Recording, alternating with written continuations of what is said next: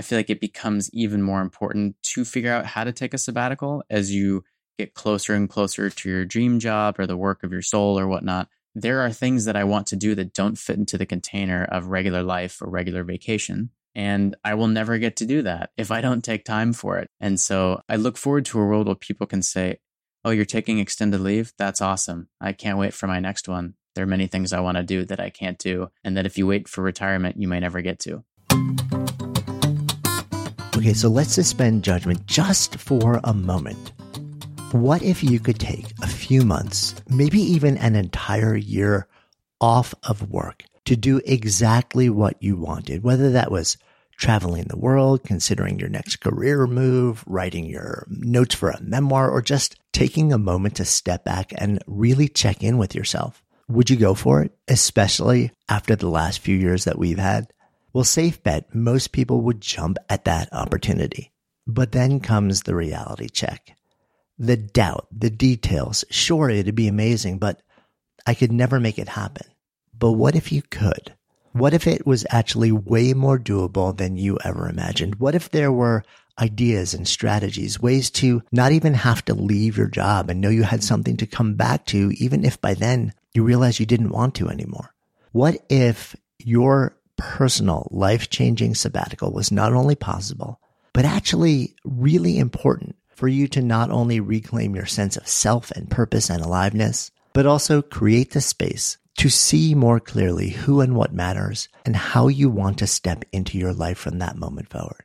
My guest today, DJ Dodonna, has been studying these real-life breaks, sabbaticals, in all forms, showing why they matter and revealing incredible insights into not just how to do them, especially when your work setting doesn't just organically provide for them, which most don't, but also how to make them more possible than you ever imagined. DJ is the founder of The Sabbatical Project, a research and advocacy nonprofit that is on a mission to define, explore, and research sabbaticals and their impact, especially on non-academics. His work on sabbaticals has appeared everywhere from Time Magazine to Fast Company, Wall Street Journal, CNBC, Quartz, Fortune, so many other places. And on his own sabbatical, DJ walked 900 miles on pilgrimage in Shikoku, Japan, and ran a poverty research lab at his alma mater, Notre Dame. And today, we dive deeper into some of the ideas and stories that appear in his upcoming book based on hundreds of interviews with sabbatical takers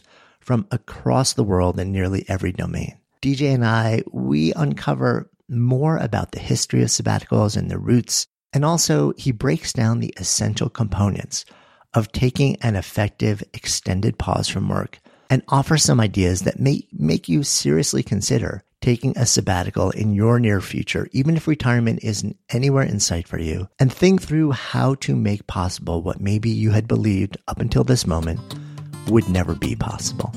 So excited to share this conversation with you. I'm Jonathan Fields, and this is Good Life Project.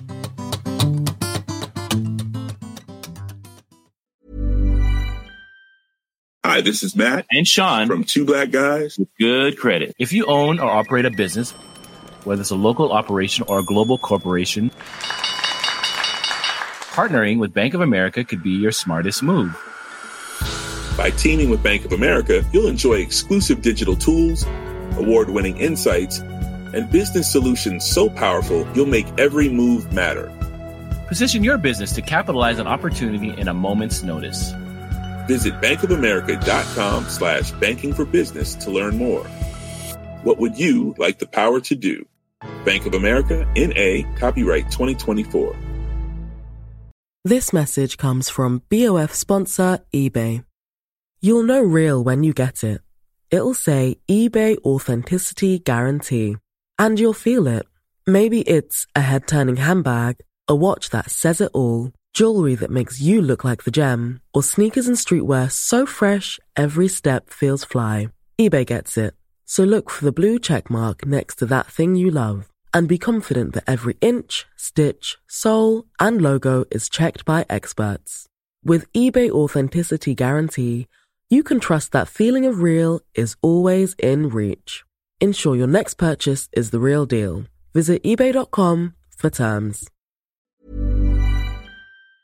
Good Life Project is sponsored by LinkedIn Ads. So as a business-to-business marketer, your needs are unique. B2B buying cycles are long and your customers face incredibly complex decisions. So isn't it time you had a marketing platform built specifically for you? LinkedIn Ads empowers marketers with solutions tailored for B2B. Imagine having direct access to 1 billion professionals, including 180 million senior executives and 10 million C-level leaders. With LinkedIn's powerful targeting tools built for B2B, you can drive serious results. LinkedIn Ads generated 2 to 5 times higher return on ad spend than other social platforms in the technology space. We've actually tapped the power of LinkedIn Ads a number of times ourselves, and the campaigns have been really successful. If you're ready to revolutionize your B2B marketing, try LinkedIn Ads with a $100 credit on your next campaign. Terms and conditions apply. Go to linkedin.com/goodlifeproject to claim your credit. That's linkedin.com/goodlifeproject, or just click the link in the show notes. Terms and conditions apply. And I'm just excited to dive into this topic of sabbaticals. I have so many different questions for you. And I will confess up front that part of this is because I know that a lot of our listening community is at a moment and a season in life where they're reimagining. And if they're not now, they're about to, and they're kind of trying to figure out, how do I step into that window of reimagining? And I personally am square in that myself.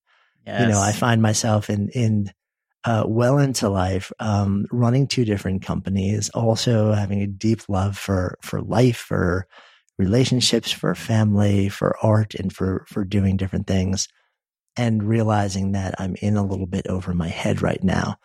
And funny enough, before I even was aware of your work, we've been sort of like figuring out for the last, probably the better chunk of this year. In fact, I committed to it on air in a conversation with Jenny Blake months back on this podcast, where she kind of challenged me because I was like, I wanted to take a month and just write for years now and do nothing else. She's like, what's stopping you? Let's walk through the process. Let's make this happen.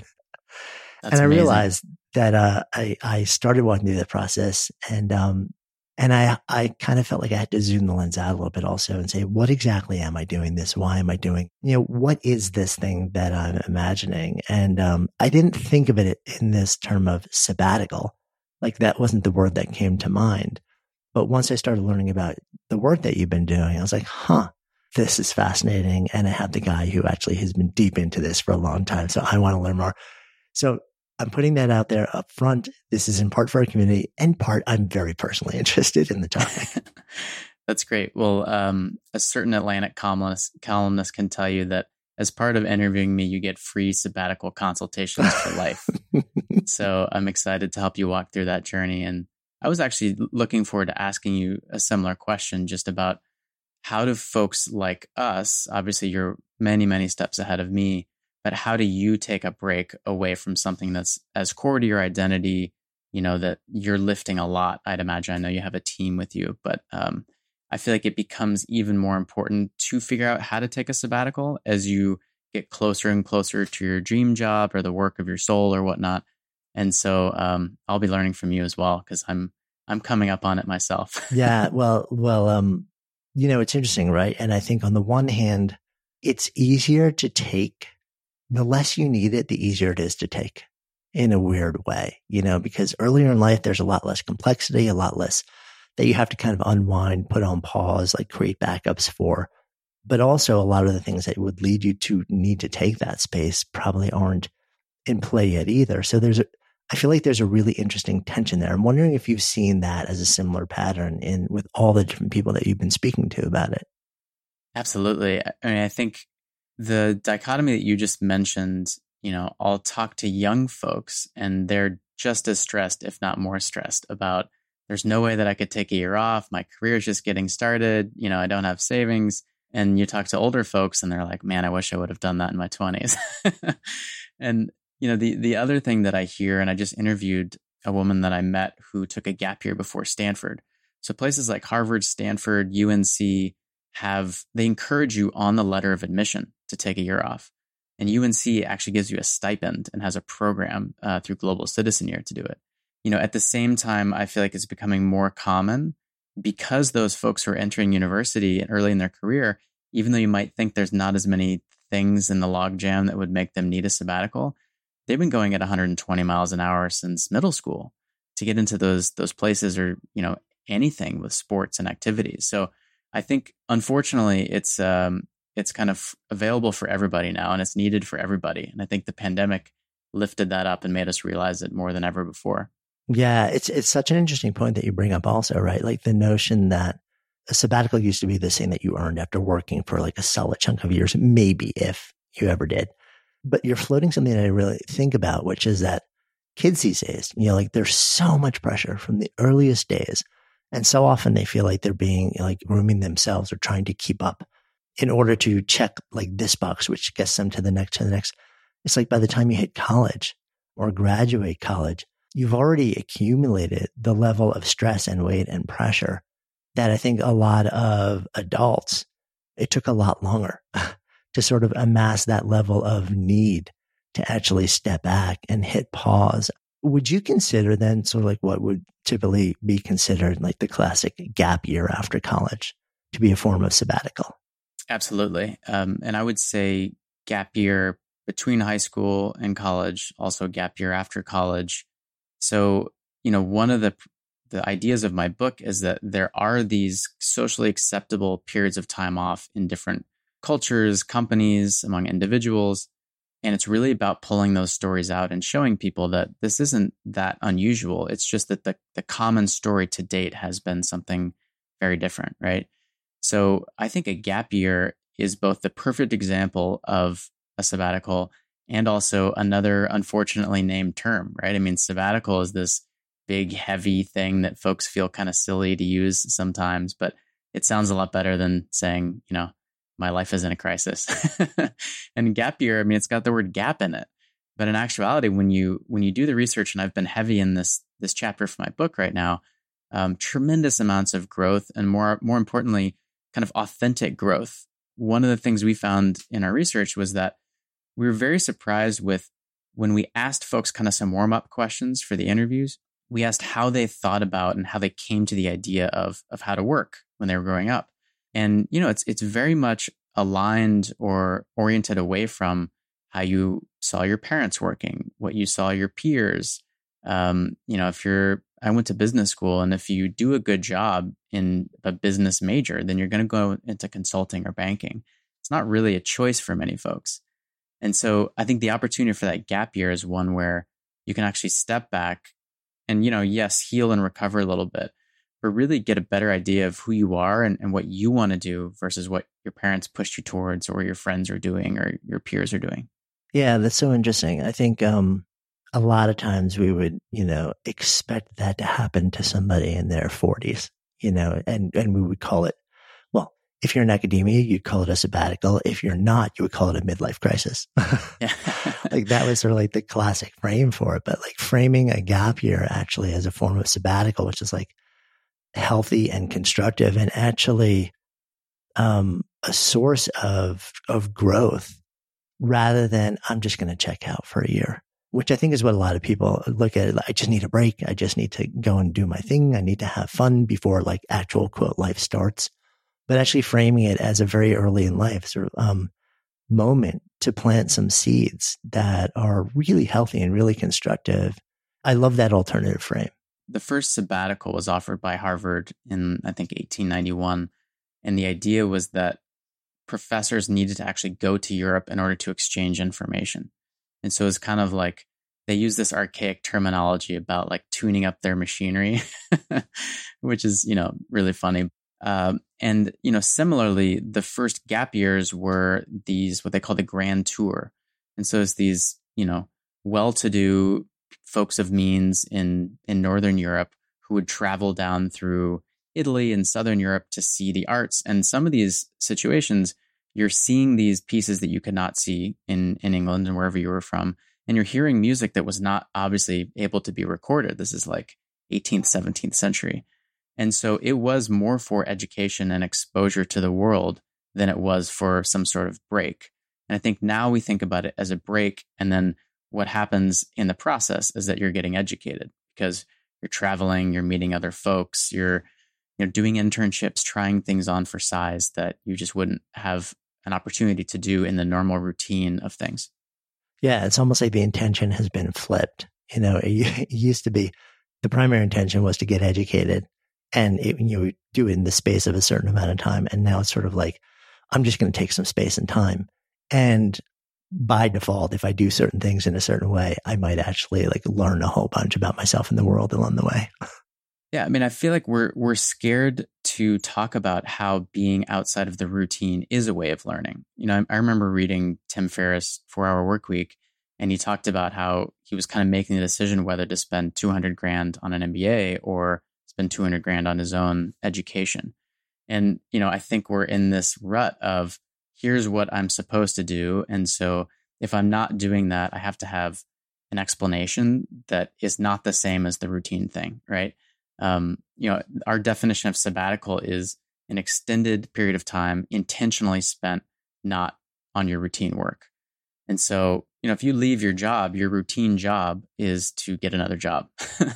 But if you kind of set boundaries around that and take space to think about what do I actually want to do, maybe I should explore, heal before I make that decision, then I think you're into sabbatical territory. Yeah, that's interesting. So let me ask you a question. In a very past life, a very, very past life at this point, I was a lawyer working in a large firm in New York City. Within a fairly short amount of time, I ended up in a lot of physical and emotional distress and in the hospital emergency surgery. But I went back after I recovered and I spent the better part of the year at that firm. Now, I kind of knew in the back of my mind the whole time that I was on my way out. But I also knew that even about a year into that my pace of work was so fierce, so relentless, that a voice inside of me said, before I make this choice about literally whether to walk away from not just the firm, but the entire field of law, the practice, something inside of me said, you are not mentally in a good enough place to make a rational choice right now. You need some space. And the firm, and I said, can I take a quote, leave of absence, which I did for a month before I made any kind of choice there.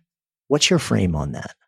I mean, I don't know exactly how old you were, but it's kind of wisdom beyond its years. What we've seen in our research that we term functional workaholism, as in functional alcoholism, like you might not notice that someone's struggling with addiction because they're still functioning at a fairly high level until they aren't, right? And similarly, most of the folks, 2/3 of the folks in our sample, they had a sabbatical happen to them, right? So something extremely negative happened, whether it was a health crisis, someone else's health crisis, they got fired. So it wasn't their choice. And only when they got snatched out of that routine life and work did they realize, oh man, these stomach ulcers I was having or my trigger finger that I developed was actually work related. And it wasn't just life and unrelated to how I was working. Is very closely related. So I think knowing that you need to take space in order to heal yourself and get yourself in a proper frame of mind, as opposed to what we see in the past year or so with the Great Resignation. If someone leaves a job and goes directly into another job and thinks the job itself is the only problem, you're just passing along that issue to future employers. I worry. The fact that employers don't offer something like a pre-batical, right, where you sign on to work and they're like, hey, listen, we know that this is not part of the story to take time off, and we're willing to pay you a little bit and give you some time in order to get your head straight and heal and recover and be able to bring your best self to this new job.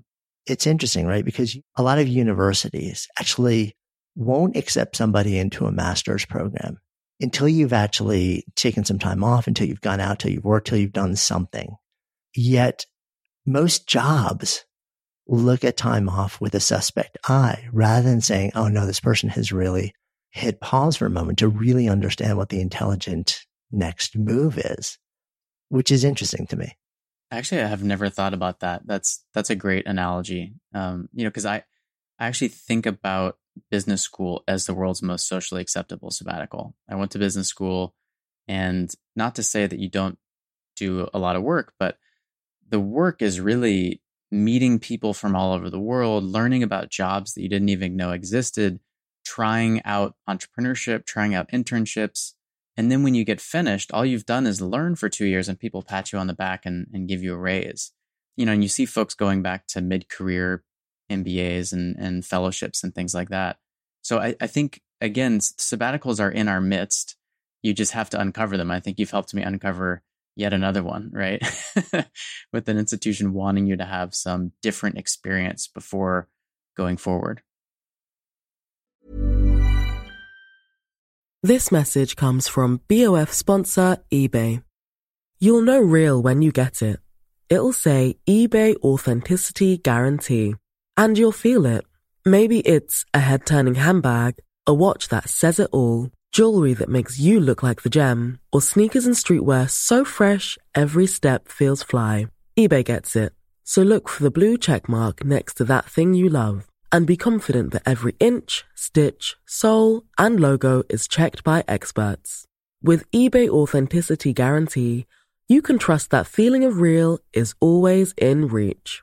Ensure your next purchase is the real deal. Visit ebay.com for terms. Hi, this is Matt And Sean from Two Black Guys with good credit. From a local business to a global corporation. Partnering with Bank of America gives your operation access to exclusive digital tools, award-winning insights, and business solutions so powerful you'll make every move matter. Visit bankofamerica.com/banking for business to learn more. What would you like the power to do? Bank of America, N.A., copyright 2024.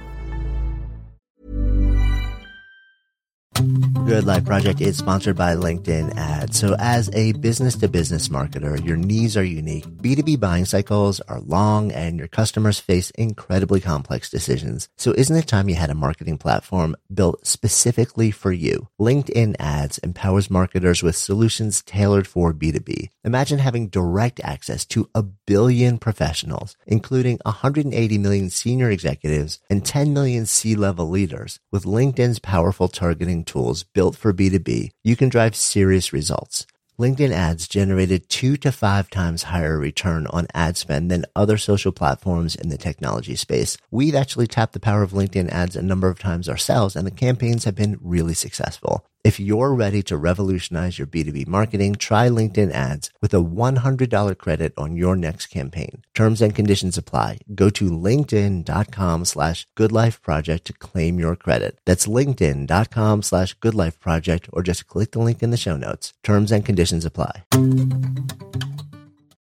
Good Life Project is sponsored by Lexus GX. So have you ever owned something that inspired you to just up your game? For me, it was this high-end mountain bike. I love the ultralight frame, the suspension, the precision gearing, and I realized it deserved to be ridden to its full potential. So I started training harder so I could experience the joy it could give back to me. And it paid off. That bike helped me discover just new levels of performance and straight up joy. When we own exceptional things, they inspire us to do exceptional things. The all-new Lexus GX has an exceptional capability that will have you seeing possibilities you never knew existed. Its advanced technology and luxurious interior mean that wherever you go, you'll never go without. Imagine tackling rugged landscapes with the available 33-inch all-terrain tires and multi-terrain select, then unwinding with the available front-row massaging seats. This is a vehicle that inspires you to go further, to live up to its full potential. So why settle? Live up to the all-new Lexus GX. Luxury beyond limits. Experience amazing at your Lexus dealer. Let's define what we're talking about, Ashley. You kind of offered, like a very shorthand. When I'm talking about a sabbatical, I'm talking about this. Tell me more what you really mean by this. Like when you look at what are the defining qualities or characteristics of this thing called the sabbatical? Walk me through this. Yeah, so breaking down that definition a little bit more. So extended time spent intentionally away from routine work. So extended, it has to mean months, not weeks. I don't want to discourage companies that come to me or elsewhere and launch like a 3 to 5 week sabbatical policy. But, that's a European vacation and it's awesome. And I think they should do that. But really what we found in our research is that it can take people 6 to 8 weeks to just feel like themselves again, especially if you get to the point again where you're burning out, something negative is happening to you, and it's not your intention to take that time off, right? And one of the key questions I'm seeking to answer with my book, and I have not answered it yet, I don't know if there is an answer, is just what is the difference between extended time and a shorter amount of time? Why is it so important? Because everyone who has taken a sabbatical has taken a vacation, right? And all of those folks are saying, this is a peak life experience. This is something up there with the birth of a child, getting married. And so there's something extraordinarily different with that extended period of time. Intentionality, as I mentioned before, it's not like you have to choose to go on a sabbatical. Again, someone can get a sabbatical policy from their company. It can happen to them and they can still have a great experience. But you have to be intentional about not working, which is a lot more difficult for folks than I think you would assume. You see people all the time taking on consulting projects here or there to try to extend their sabbatical runway, or, like getting inbound job interest and finding themselves in a job interview process before they even know it. So getting the most out of it really requires very significant boundaries to say, like, this is my time and this is what I want to do. The third thing is this routine nature of work. So as I was saying, if you get fired or you leave your job, the routine job that our society would have you think is to look for a new job. And so by not looking for that new job, you're kind of in this weird space, like the unemployment statistics wouldn't even count you, right? But that's not to say that people don't work on sabbaticals and that different types of work isn't extremely important. So folks might say, I'm thinking of an example where someone had assumed that when they retire, they'd want to run an eco lodge. And so they took the opportunity on their sabbatical to intern kind of at like an eco lodge. So they were in the kitchen, they were in the back office, and that was work. And they realized after doing it that it was not going to be for them. And so sometimes different types of work, whether it's, scuba dive certification, yoga teacher certification, or trying your hand at writing or, some sort of entrepreneurial thing can be super important. But those are the three components that I think really make something a sabbatical. So I want to talk about those three a little bit more. The time one. So we start out with time, right? It can't be 3 to 5 weeks. It's got to be something longer. And I guess you're in the process of researching, like, what is that window? And I wonder one of the questions that you probably get a lot and that you're probably curious about, and what I'm guessing is part of your research is, like, given there's sort of like the achievement oriented state of mind of so many of us, what's the minimum amount of time that I can take and still have it count as something that, like, matters and, like, does what I want it to do? Yeah. My favorite answer to that question is, when you ask someone from Australia or Israel about taking time off, they're like, oh yeah, everyone I know takes a year off to travel around the world, right? Israel, typically after the mandatory military service, Australia, to kind of see the world. And he was like, it's almost as if you're asking someone, what's the minimum amount of time I need to visit Paris? Like, sure. I mean, I don't know. I feel like you're just kind of missing out on the richness of something as opposed to getting everything in a shorter amount of time. But it's a common question. And what I can say is that if you're in a situation where you know what your job's going to be at the end of it, you're not under financial constraints. It's either a paid sabbatical or, you're keeping your benefits or you've saved up for it, whatever. And you're doing it as part of a work culture where it's supported and common, then I think you can slip into the zone pretty quickly. And you might have some personal issues going on that would make it difficult to fully kind of unwind. But those conditions, I think, allow for it to be a shorter amount of time. Again, as I was saying, 6 to 8 weeks is pretty common. What we hear from folks really needing to, like, detox and kind of take off that identity, that work identity. But yeah, it's an interesting question. I think about the difference between, like, a meditation retreat and, like, meditating for 15 minutes a day or even an hour a day. I gather you're a practice meditator as well. And there's just something different about a retreat. And there's something different about a month from 10 days. And there's something different about 2 months from 1 month. And so I'd kind of liken it to that. There's a depth and a being of yourself as opposed to a doing concept that I think you start to embody with more time. Yeah. I mean, it's so interesting. And I found myself asking that very question, by the way, even though I'm somebody who, like, in theory, I've spent a lot of years, in this space of understanding the value of space and time and not rushing things and being intentional and finding like a place of grace and ease and letting things take as long as they need to take to get to a good place. And yet there is so much, part of what you're battling with the time thing, I think is, okay, so if you have a container, whether it's a company or, like the classic, like every 7 years in academia, if and when you ever hit tenure these years, which is a whole different issue. And my dad had one job for his entire life. He was a full-time professor. So he was one of the people that kind of like had that opportunity. He didn't stop working at all. He just chose only the things that he wanted to work on during that window. But if you don't have that container that says it's expected and okay and supported, I would imagine part of the quote rush to get it over with quickly is potentially financial for a lot of people. But a whole bunch of it also is just social expectation, because it's almost like the longer that you're in it, the more those whose opinions around you that you value, you start to feel like, oh, they're looking at me like, oh, he's just in a full on meltdown now. Like he's never coming back to reality, or she's never come back to reality. And just, I would imagine that social pressure, social environment, there's a social context to that adds for certain people, a huge amount of pressure to kind of figure the thing out that led them to the sabbatical in the first place, so they can get back to being a part of the culture that they want to be accepted by. Exactly. Yeah, you hit the nail on the head. That's why I called it a sabbatical when I did mine, because it's pithier than saying I'm having a midlife crisis. And I think that's also why it's really valuable to get geographic physical space away from your routine life as well. You've probably experienced this, and we all experience it to some extent over the past couple of years, but you might be gone for 3 months and you get back and people are like, what, you were gone for 3 months? And you're like, yeah, time just kind of flies. Everyone's actually just thinking about themselves. They're worried about themselves and their own issues. And so it's easier to be absent when you are absent, when you're not kind of around folks for whom their routine you've kind of left. And again, I think the Great Resignation and all the adjustments that we made to work over the past couple of years have given people more permission than ever to say, I'm going to step away, and that's okay. But I'm curious, did you all ever do a sabbatical abroad? Did you leave your hometown or just stay? Didn't, no.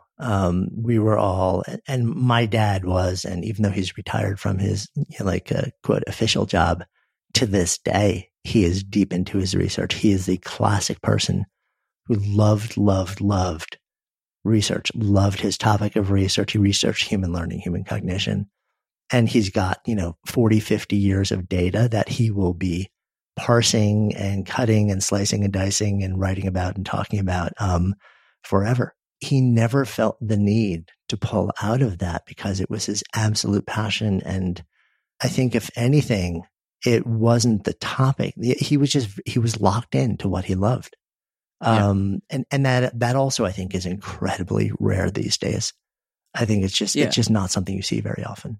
The only other published study that we could find on sabbaticals is by these Israeli academics who studied the difference between Israeli faculty members on sabbatical who went abroad and who stayed. And what they found was that folks experienced incredible gains in well-being by going abroad. And so the reason I asked about that was a lot of antecedents to people's sabbaticals are them having an example, either from their family or peers, friends, hopefully hearing people talk about it on a podcast. And I talked to a lot of folks whose parents were academics, my partner included, who the impact on the spouse and on the children of academics who take a sabbatical abroad can be tremendous. For most academics, it's kind of just getting to put down one of their 3 jobs and focus on the other. But for everyone else, it's like, oh, wow, we probably have sacrificed where we're going to live to support the academic, right? And we get to be in a different place and we get to experience a different culture. And, probably for an American academic going somewhere else, the whole family is going to get more vacation. So it can be tremendously enlightening, I think, for folks who are the kids of academics. So let's talk about more around structure. You talk about sort of like the inciting incident, the catalyst for a lot of them. And what do you understand? You make it this distinction between a push-based catalyst and a pull-based catalyst. Talk to me about that distinction more. Yeah, this goes back to, whether you feel like you have agency over taking a sabbatical or whether a sabbatical takes you, right? And so if you're planning it, if you are offered a policy and it's kind of your choice to pick up, the chances that you're going to have a much smoother entry, I think, are much higher. But also, if you have a sabbatical that's offered by a company, there is a little bit more pressure to return to that company. You might not allow yourself to open the aperture as much to think about what you would do if you weren't kind of attached to that job and that identity. But most people get kind of pushed into it. And, hopefully, and the reason why I'm doing the work I am is that it becomes more commonplace. There's more kind of equitable policies so that folks of all socioeconomic spectrum can kind of be able to participate in this. And we don't get to the point where a sabbatical is fixing a problem. You lost your job, you have a health crisis, relationship crisis, and more, kind of as Michael Pollan talks about, like for the betterment of well people, right? So, even in our conversation, right, it's very easy to say someone's having a midlife crisis, or I've worked too hard, or I need to put this job down and pick this other job up, as opposed to just saying, there are things that I want to do that don't fit into the container of regular life or regular vacation. Like I did a 6-week-long walking pilgrimage in Japan, and I will never get to do that if I don't take time for it. And it's just, I look forward to a world where people can say, oh, you're taking extended leave? That's awesome. I can't wait for my next one. There are many things I want to do that I can't do, and that if you wait for retirement, you may never get to. It's interesting when I finally actually made that call to leave the law. There's the typical practice was you send a memo around to everybody in the firm gets it, like from administrative assistants to senior managing partners, they all get the same memo. And the convention was, oh, so-and-so has left to become general counsel at this client of ours, or so-and-so has left to become this and this. It was always like there was a fanciness to it, right? Mm-hmm. And there was a pedigree, and mine effectively said, I'm leaving the practice of law to lead people up mountains and explore the world and find more meaning. And I could tell the people, I'd walk down a hall and people who were sort of like my level, mid-level associates were just snickering at me oh, what a shame. He couldn't hack it, Yeah. Then I started to get private notes from senior partners who were basically saying, God bless, I wish I had done this when I was your age. Mm-hmm. And to me, that was the people where these are the people where the carrot that was being dangled in front of all of us, they had it and they'd had it for years. And they're saying, looking back and saying, go do this thing. And it was interesting because we were talking about social validation here. And I had to make a choice, about if I was going to value anybody's external opinion, especially people who generally didn't know me and wouldn't even blink if I was gone, whose input was I going to put more value in making this decision? It was just a really interesting moment. Once you make that call and once I was actually honest about the fact that I was leaving to do something that was not socially acceptable within the culture of both the firm and the practice. I love that. Yeah. No, I love the idea of sending out the memo and saying, I'm out of here. I don't want to do the thing that you're doing.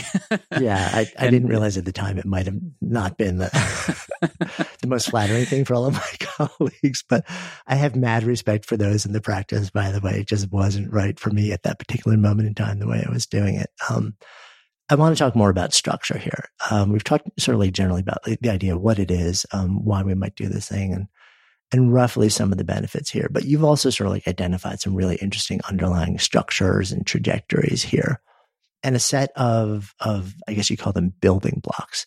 These 3 essential building blocks, a period of, I guess, recovery, a period of exploration, a period of practice. Talk to me about each of these 3.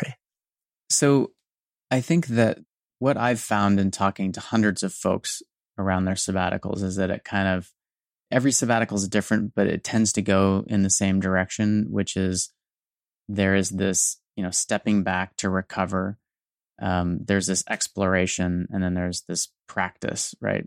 Thing, trying something, and it can become kind of a design loop where you explore, then you practice that thing, and then you reflect and explore and practice.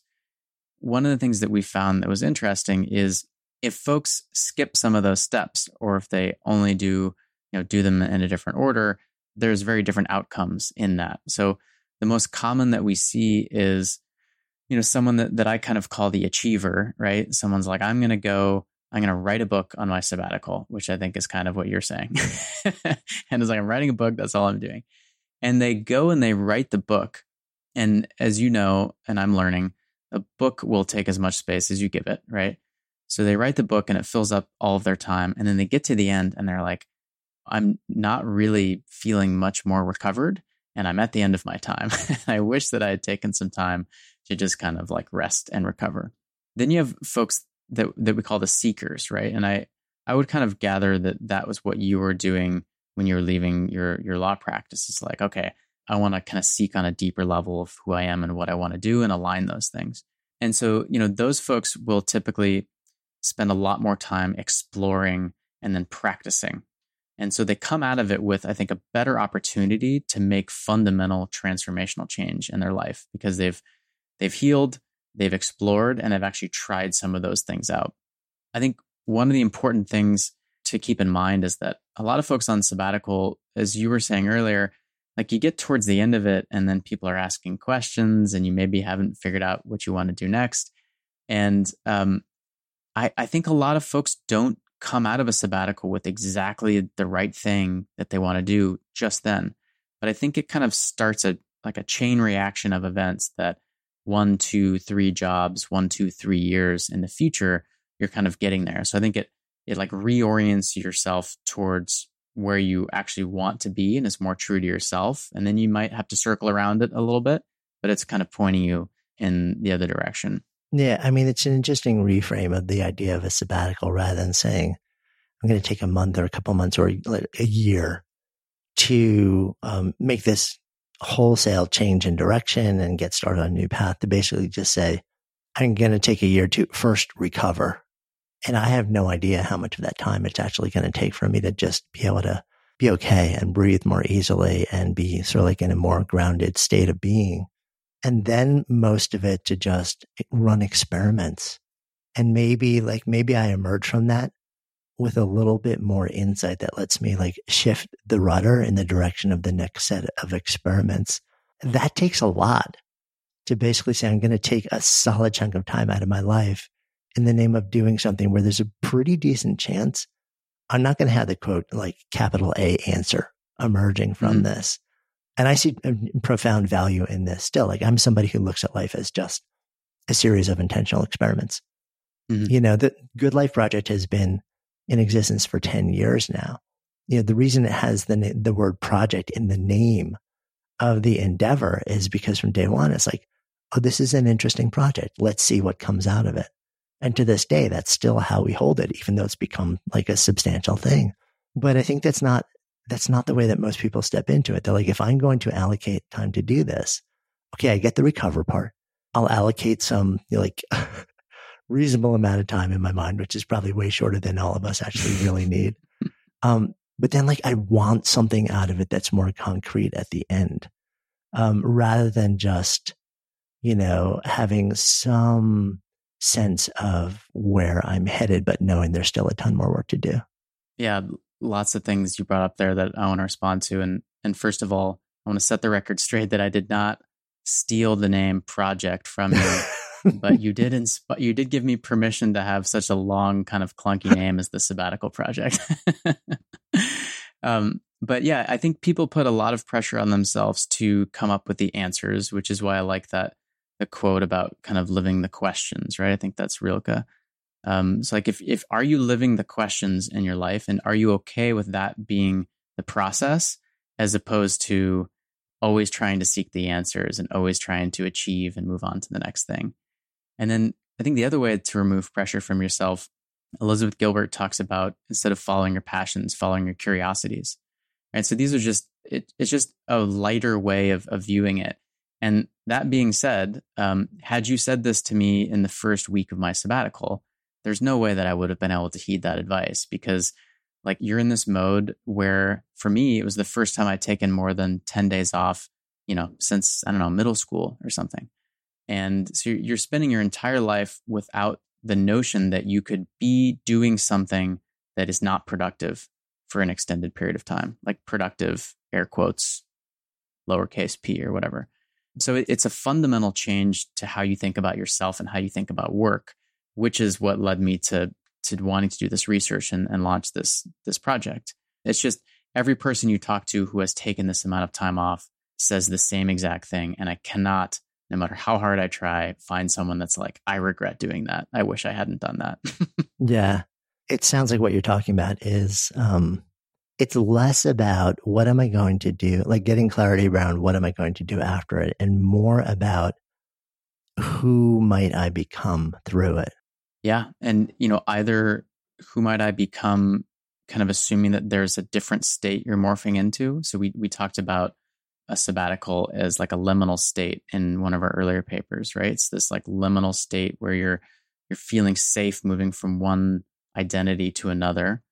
Or you can think about it as kind of being an archaeologist and really digging back under the layers of expectations and years of working in a law firm or whatnot and saying like, oh, I used to be a creative person and I want to make music again, which is something that I did. And, just really firing those things up and then learning, actually, I don't want to make drawing a career, or I want to do it more, but I'm really glad that I did a drawing class because it like re-energized and helped me kind of have a learning perspective towards it. So yeah, you could change. You could just realize that your priorities, like the dials, need to be turned a little bit. More family, more kind of autonomy, less prestige. That's typically the direction that I see folks move towards. Yeah, that makes a lot of sense to me. It's more like, who have I always been that I've stifled or set aside or like, deprioritized, right? Like turn that knob down. And maybe it's time to actually, turn it back up, center it a little bit more, because it maybe just takes the space and the time to understand how important it is to not deny parts of ourselves, that maybe socially we were told, well, you have to kind of set that aside to do the thing that you like have said yes to doing for this moment in life. And maybe that isn't true, but I think we all reach a point where we're like, I need to challenge all the assumptions. Yeah. I mean, one of the most common keyword that I hear in our interviews is folks realizing and remembering their humanity. So looking at how they worked, I'm recalling an interview with a consultant who was like, I wake up at 6 and I exercise, and then I work through breakfast, and I work all through the day, and then I eat dinner with the team, and then I go to the gym again to wake myself up so I can work until midnight. And she kind of looked in the mirror at some point and was like, I'm a robot. And so, it's recovering this humanity. And this is, I think, what happened over the past couple of years is folks said, oh, like my life is 20 yards lateral. I'm like waking up, I'm going to my desk and I'm working and I'm maybe preparing food and like chasing the kids around. And it really brought up to people's nose what their activities were in life. And I think a lot of folks who had the privilege to do so said, I want to change this up a bit. It sounds like you moved out of the city. I spent time out of the city, and it just, in the same way that all of civilization realized that a lot of things could be done in different ways, I think individuals said like, oh, okay, here's actually what's important. And here's another way to do things that I hadn't had the occasion to realize before this. Mm-hmm. Good Life Project is sponsored by Lexus GX. So have you ever owned something that inspired you to just up your game? For me, it was this high-end mountain bike. I love the ultralight frame, the suspension, the precision gearing, and I realized it deserved to be ridden to its full potential. So I started training harder so I could experience the joy it could give back to me. And it paid off. That bike helped me discover just new levels of performance and straight up joy. When we own exceptional things, they inspire us to do exceptional things. The all-new Lexus GX has an exceptional capability that will have you seeing possibilities you never knew existed. Its advanced technology and luxurious interior mean that wherever you go, you'll never go without. Imagine tackling rugged landscapes with the available 33-inch all-terrain tires and multi-terrain select, then unwinding with the available front-row massaging seats. This is a vehicle that inspires you to go further, to live up to its full potential. So why settle? Live up to the all-new Lexus GX. Luxury beyond limits. Experience amazing at your Lexus dealer. Hi, this is Janice Torres from Yo Quiero Dinero. If you own or operate a business, whether it's a local operation or a global corporation, partnering with Bank of America could be your smartest move. By teaming with Bank of America, you'll enjoy exclusive digital tools, award-winning insights, and business solutions so powerful you'll make every move matter. Position your business to capitalize on opportunity in a moment's notice. Visit bankofamerica.com/banking for business to learn more. What would you like the power to do? Bank of America N.A., copyright 2024. This message comes from BOF sponsor eBay. You'll know real when you get it. It'll say eBay Authenticity Guarantee. And you'll feel it. Maybe it's a head-turning handbag, a watch that says it all, jewelry that makes you look like the gem, or sneakers and streetwear so fresh every step feels fly. eBay gets it.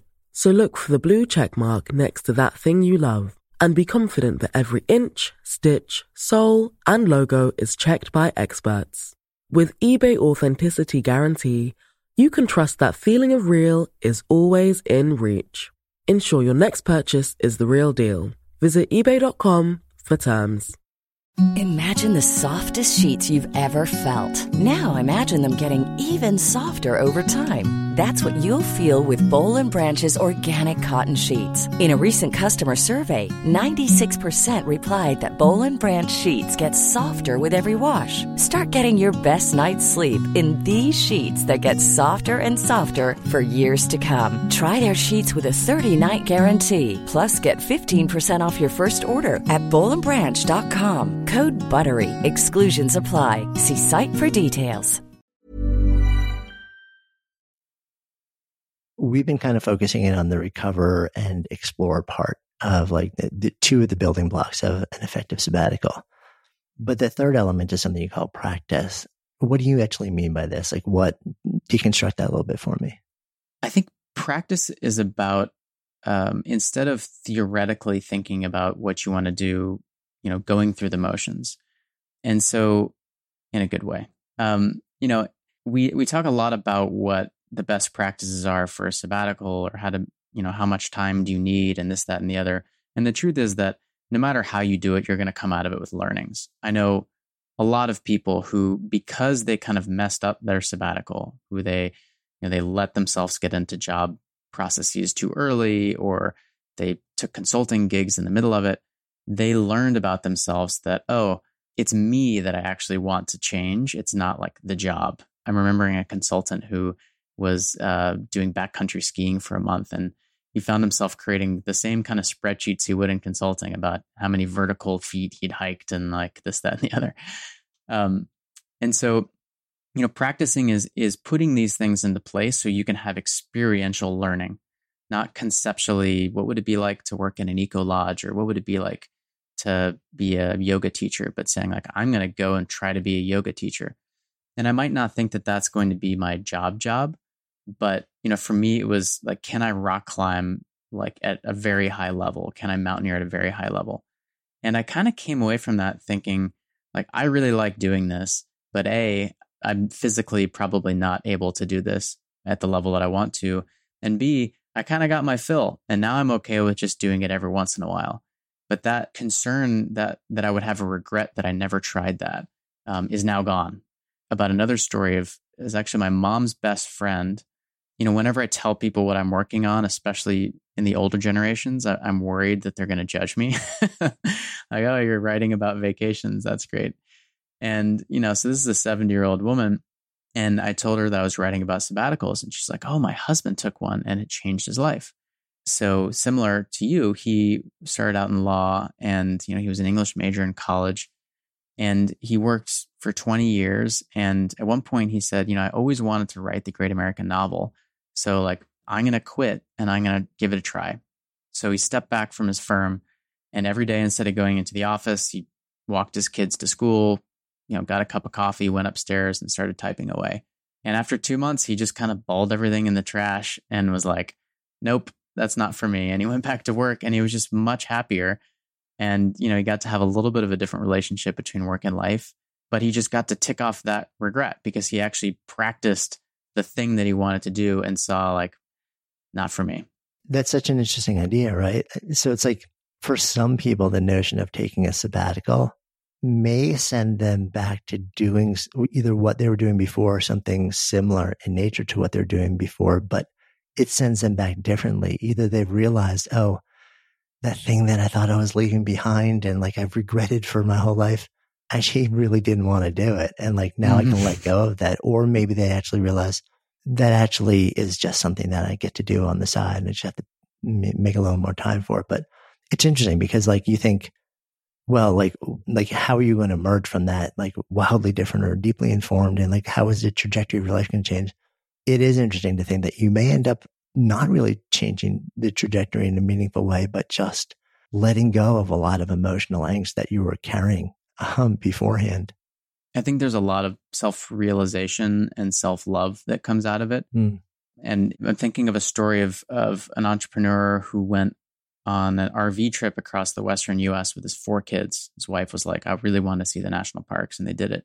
You know, at one point in time, he just had this realization where he snapped at one of his kids. You know, they're in a small space and no nanny, you know, no babysitters.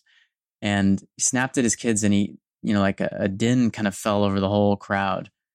And he realized how much his kind of temper and his attitude affected the rest of folks. And he talked to his wife about it. And she was like, hey, you didn't know that you had a bad temper and that it impacted people.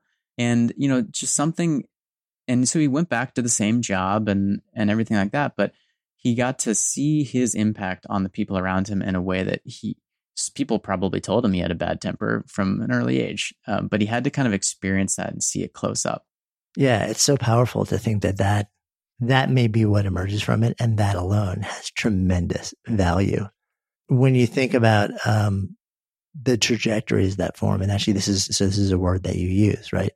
Because, you know, we've talked about the building blocks, but you also sort of identify like these blocks they end up often forming these sequences. They kind of come together in very identifiable ways. And you tease out 3 different trajectories where these blocks kind of fall into a certain sequence that it seems like across everybody that you've talked to, they fall into one of these 3 different trajectories. And the nature of like the trajectory also really affects the nature of the outcome. Yeah, and I want to give credit to Dr. Kira Shabram from University of Washington and Matt Bloom from Notre Dame, who kind of helped us like condense the academic research part of this into these archetypes. So the first one is working holiday, and that's what I think potentially your 1 month writing month is. You know, you maybe do the recover, but probably just like practice in your writing. And even if folks do that, if they do a different kind of work, they do come back and they have an occasion to think about work-life balance and kind of turning those dials again, right? The next is a free dive. And so that's someone who recovers and explores. So I think about a person that I remember from the interviews. She was like, I've always just wanted to travel. I've always wanted to be a world traveler. I've wanted to see different cultures. And so there was no real third act for her. You know, it was like, let's go to the Philippines and lay on the beach for a couple of weeks, and then let's just travel to 30 countries. And what that tends to do is have people change their work. So they might change their jobs thinking that might ultimately have an impact, or change the type of work they do altogether. The direction that we usually see that head is from less to more autonomy, right? So someone who works in consulting maybe does independent consulting or runs a coaching practice. And then the final archetype we call a quest, which this is what really results in this fundamental change. So it's doing the recover, doing the explore, practicing, and probably cycling that a few times. That allows people the confidence to come back to work and life profoundly different. And again, it might not happen in the next job, or, you know, they might not land it perfectly, but this is something that really gives people both the exploration and the ideas about what they could do and who they could be, and also a little bit of experience doing it to say like, okay, I'm interested enough in this. And I'm thinking of a person who worked in tech who spent her time kind of exploring and really went deep into sound healing and meditation in the Himalayas and in India. and came back, and ultimately a job later opened like a healing and meditation practice for people of color. They went the full way, and they had a profound change in what they did. It's interesting for me to hear those three different things also.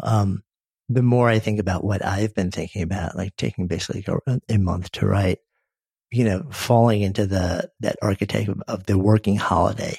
Is that real? Is that actually a legitimate sabbatical? I guess is the question that's in my mind, because for me, I'm going into this. I know what I want to write.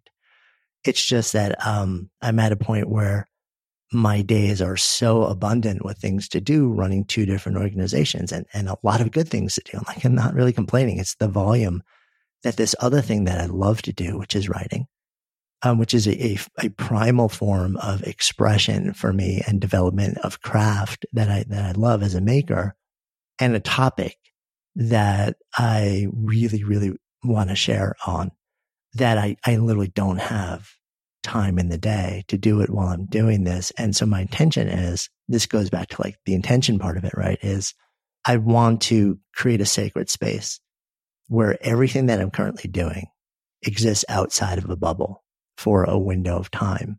And there's one other thing that I'm not capable of doing on anywhere near the level that I need to get into the rhythm and the ritual and build momentum towards this thing. Not that I have any delusions that I'm going to finish a book in a month, right? But to bring that back in, that's sort of the central thing for me. But I'm not creating space for recovery. I'm not creating space to kind of wander and just breathe. Although the truth is, so the way that I'm looking at it structurally is, let's say it's a month, right? I go in, I know what I want to write. I know what the topic is. I know the form of the writing. I'm excited to do it. Plan the days. I also know that as a maker, and having done the research on creating, that I don't have more than 4, 5, 6 hours tops in me to actually be in that mode on any given day. Really lucky if I actually get 4 to 5. This goes back to Kay Anders Ericsson's research on greatness, and the best of the best in the world at whatever they do generally worked no more than 3 90-minute blocks a day intensely. But that was it. Then they were done. And I know about myself, I'm the same. I'm just cooked after that. I can sit there and pretend that there's stuff coming out of my head and going through my fingers into a screen. But I know it's not good. I'm just trying to tell myself I'm working hard. So part of my structure is to create blocks, but then mixed in with those to be somewhere where I can wander, I can be in nature, I can be around people and around good food and around good coffee and around good chocolate, and just nourish and restore. So it's less of a sequential thing, and it's more of and I guess the question I'm asking is, can you mix together? Can you sort of create these mini cycles that go through the different elements of it on almost a daily basis, rather than saying, let me start with 6 to 8 weeks of recovery, and then let me move into this, and then let me move into that? And do you feel like that is potentially an effective way to structure it as well? Yeah, there's a lot to unpack there. So first of all, I want to make sure I'm not placing a value judgment on any sabbatical. I don't think that a quest is necessarily better than a working holiday, because I think that each of these things are probably going to happen over different stages in someone's life, right? The point of my book is basically there's 7 or 8 kind of great adventures, inflection points in your life where I think we can make these secular rituals to step back and reflect. And, it's a lot easier to do the work or the free dive when you're 20 and you're backpacking around the world than it is when you're 45 and have kids or a mortgage or whatnot. And so I think it's important to do maybe some component of each of these in each one. And, the other thing I would say is that a month is totally fine. I think that extended leave is kind of like a gateway drug.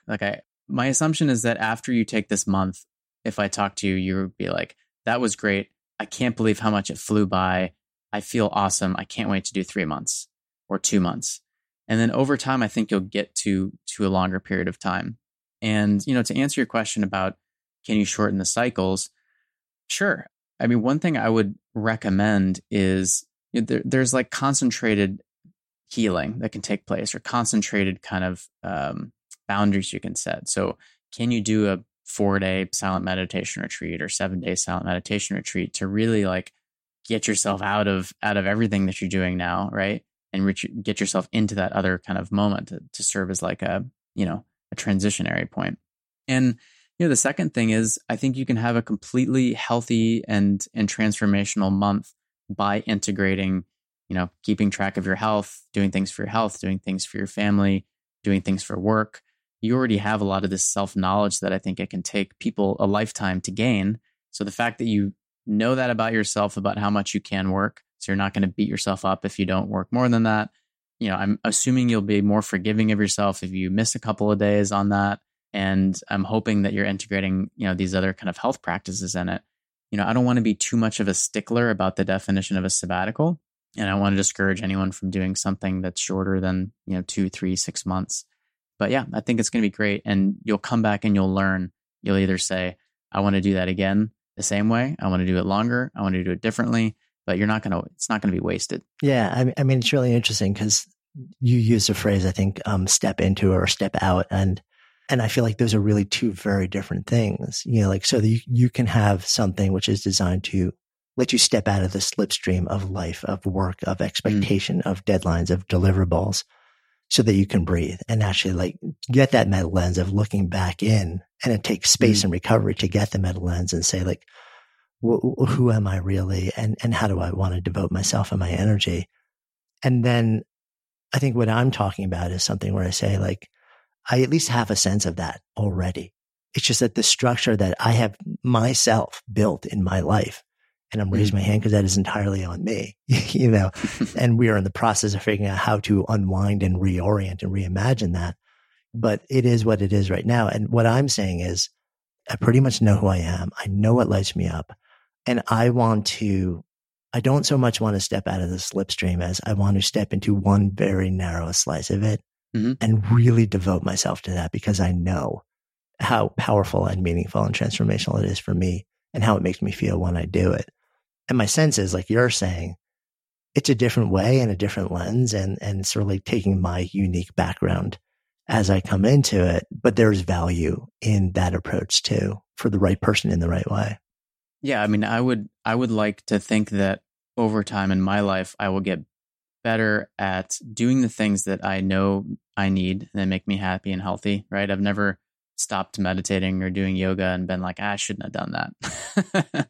And so I hope I will get better and more efficient at it. So I have no problem assuming that you could be more efficient and succinct with time off in the future. And I think that there's different reasons one would take time off. I would assume that if you took 6 months off, after building all of the amazing things you have and steering your life in this direction, you would probably find some things that you hadn't thought of that you liked doing, or that even if you knew you weren't going to do them in the future, you thought were great to do. You mentioned food and chocolate. Imagine if you just spent a month in Italy or Spain or Peru studying how to cook a different cuisine altogether, Japan, right? You would come back and you would be enriched for having done so. Probably wouldn't affect your job, maybe, but just, again, that betterment of well-being of do you just feel better? Do you feel more enriched? Do you have fewer regrets over the course of your life? So I think different intentions, but I have no doubt that, I think this month writing, and if you think back to observing your father, it's kind of it's like a slimmed down version of that. You're setting aside your departmental responsibilities, your teaching responsibilities, and you're just focusing on the research. Yeah. And that's also not to say that, so that would be a working holiday sabbatical for me. That's the archetype. That's not to say that a couple of years down the road, it doesn't also sound appealing to me to take a free dive, sabbatical for 6 months, or a Quest sabbatical for a year. It almost feels like there's a moment where any and all of these are going to feel right, and you'll kind of know which is the appropriate one. Or maybe you start with one and that informs your desire to move into another or shapeshift it a little bit along the way once you get clarity over that process. If people are thinking about this, and you have to imagine that after the last few years that we've been through, the volume of people who are thinking about some form, whether they call it sabbatical or not, who are just thinking, I need space right now to figure myself out, to figure my life out, to figure what matters, and to just breathe, to recover, run the experiments, and try a whole bunch of things, right? Those 3 elements for you: recovery, explore, practice. If you're going to talk to the typical person, like who's listening to this now or who comes to you and says, where do I even begin with this? And let's assume it's not somebody where this is built into the structure of their work or their job. They're going to need to actually proactively make this happen in their lives. What are sort of like the opening moves or considerations? So I think the first move has already happened, which is they're hearing about the possibility of taking a sabbatical, which I think, 5, 10, 20 years ago, most people would not have even heard. And so they truly have to get to a point where it's a midlife crisis before pulling the chute, right? I think that the power of this idea, once it's inside of you and you can start to imagine it for yourself. I mean, one thing I appreciate about this conversation is that you didn't ask me to like go through all the things that I did on my time off, because that's not really the point, right? And that could really turn people off who couldn't take, 4 months off by themselves and travel all around or whatnot. The idea that this seed is now planted in people's head to say like, oh, I heard of that thing about a sabbatical. And yeah, I would like to do some archaeology on my interest in arts or music or something like that is the first step. So check. I think the second step is primarily people's objections are around cost, optics, and responsibilities. So cost is obvious. Can you afford to do so? How much is it going to cost? I just had a really interesting conversation with a coach, Katrina McGee, yesterday, who was talking about how, listen, almost no one can take a sabbatical tomorrow, right? Like saying that you can't afford to do it kind of misses the point, because if it's important to you, you can say, I want to do it in 10 years. And then you save 5% of your salary or something, right? So it's really about starting to be intentional and aware of what you're spending and how you can reprioritize in order to make it financially feasible eventually. So that realization, I think, is a step. Ask your company. As you said, asking for that leave, I'm sure was really intimidating, because once you kind of out yourself as someone who needs a break, you can't put the genie back in the bottle. But more people are surprised by asking their company and figuring out that, oh, they actually have a policy, or I could retain my benefits. I wouldn't get my salary, but I think I could plan for that kind of thing. The second is optics. And so, more and more people are taking sabbaticals. People are working in kind of creative ways. And I think that's becoming less of an issue, though there are a lot of studies around, the perception of, is someone going to take a vacation? Will they take parental leave, paternity leave if their boss doesn't take it, even if it's offered, all that kind of stuff. So that can be a real concern. You mentioned earlier about how you're going to explain to someone that you took time off, what will people think of you? And I think flipping that coin to the other side, if you're going to another job and someone is going to ding you because you took 3 to 6 months off and it was really important to you, even though what you kind of described and how much it impacted you, that's probably a good canary in the coal mine that's not a great place for you to work. And so I think you can actually work as a reverse job interview process. And I think more and more people are really excited, and it looks courageous to take that time off as opposed to people holding it against you. And then finally, responsibilities. As I was saying, there's different sabbaticals for different stages of life. And it is a lot more difficult if you have a family and kids and a mortgage, undoubtedly, than if you're in your 20s. But those are the stories from people that I've been the most inspired by. People who are reorienting how they think about their kids, going from being like a set of responsibilities and errands and chores to understanding their personalities and creating really, lifetime enriching moments and experiences with them. People using it to really spend time with their spouse to figure out if they want to have kids, that sort of thing. So responsibilities, again, are going to make it so it's more difficult to do it at the drop of a hat. But I think the benefits way outweigh the costs on that side. So start thinking about how to overcome those objections. Yeah. And like you said, those are 3 really real considerations. They show up in very practical ways for a lot of people.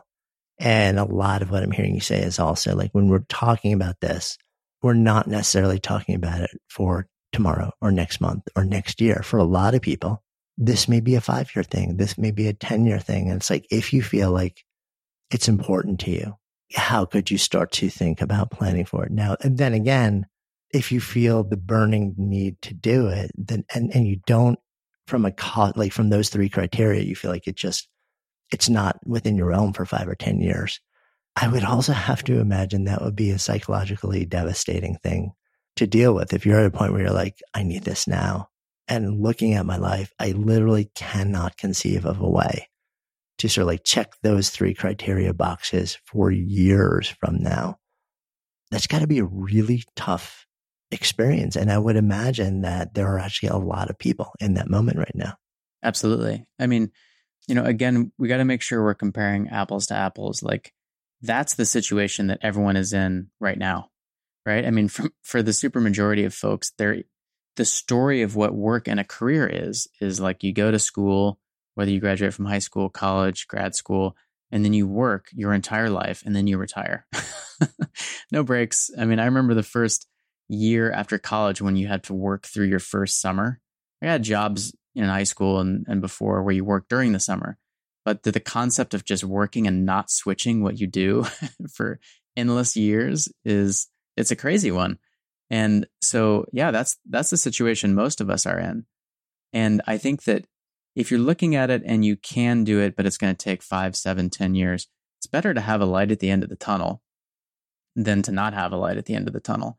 And to realize that like there is a way that you can do this. There is a possibility of, living in a different way. And, frankly, what we're working at the Sabbatical Project is, can we do studies, collaborations with companies? Can we elevate people's stories of all different shapes and sizes so that companies and governments can enable people to take time off and they don't have to worry about the financial impact? Every public servant in Australia gets long service leave. It's baked in because it used to take a long time to sail from England to Australia and back. Every person in Sweden gets 6 months off to start and examine something entrepreneurial. So this is possible. And these are countries that, have the same, if not higher, standard of living than the United States. We just have to be creative about it. And we have to say that it's important. So that's what we're aiming towards. Yeah, I love that. Sort of zooming the lens out and saying, like on a cultural level, on a paradigm level, on a systems level, how can we show? And I guess that's your work, right? Like, let's actually create an evidence-based model that shows that this is going to pay you back many times over on an individual level, but also on a societal level. And I love that. That feels like a good place for us to come full circle as well in our conversation. So in this container of Good Life Project, if I offer up the phrase to live a good life, what comes up? I think living a good life is living a life without regret looking back. And I think in order to do that, you have to be true to yourself. You have to live an authentic life. And in order to do that, I think you need to be constantly looking at yourself, how you're changing and adjusting. So it's about kind of being flexible. It's about being intentional and aware and working towards living a life without regrets. Thank you. Hey, before you leave, if you love this episode, safe bet you will also love the conversation we had with Chip Connolly about reimagining later in life contribution. You'll find a link to Chip's episode in the show notes. And of course, if you haven't already done so, please go ahead and follow Good Life Project in your favorite listening app. And if you found this conversation interesting or inspiring or valuable, and chances are you did since you're still listening here, would you do me a personal favor, a 7-second favor, and share it? Maybe on social or by text or by email, even just with one person. Just copy the link from the app you're using and tell those you know, those you love, those you want to help navigate this thing called life a little better so we can all do it better together with more ease and more joy. Tell them to listen. Then even invite them to talk about what you've both discovered, because when podcasts become conversations and conversations become action, that's how we all come alive together. Until next time, I'm Jonathan Fields, signing off for Good Life Project.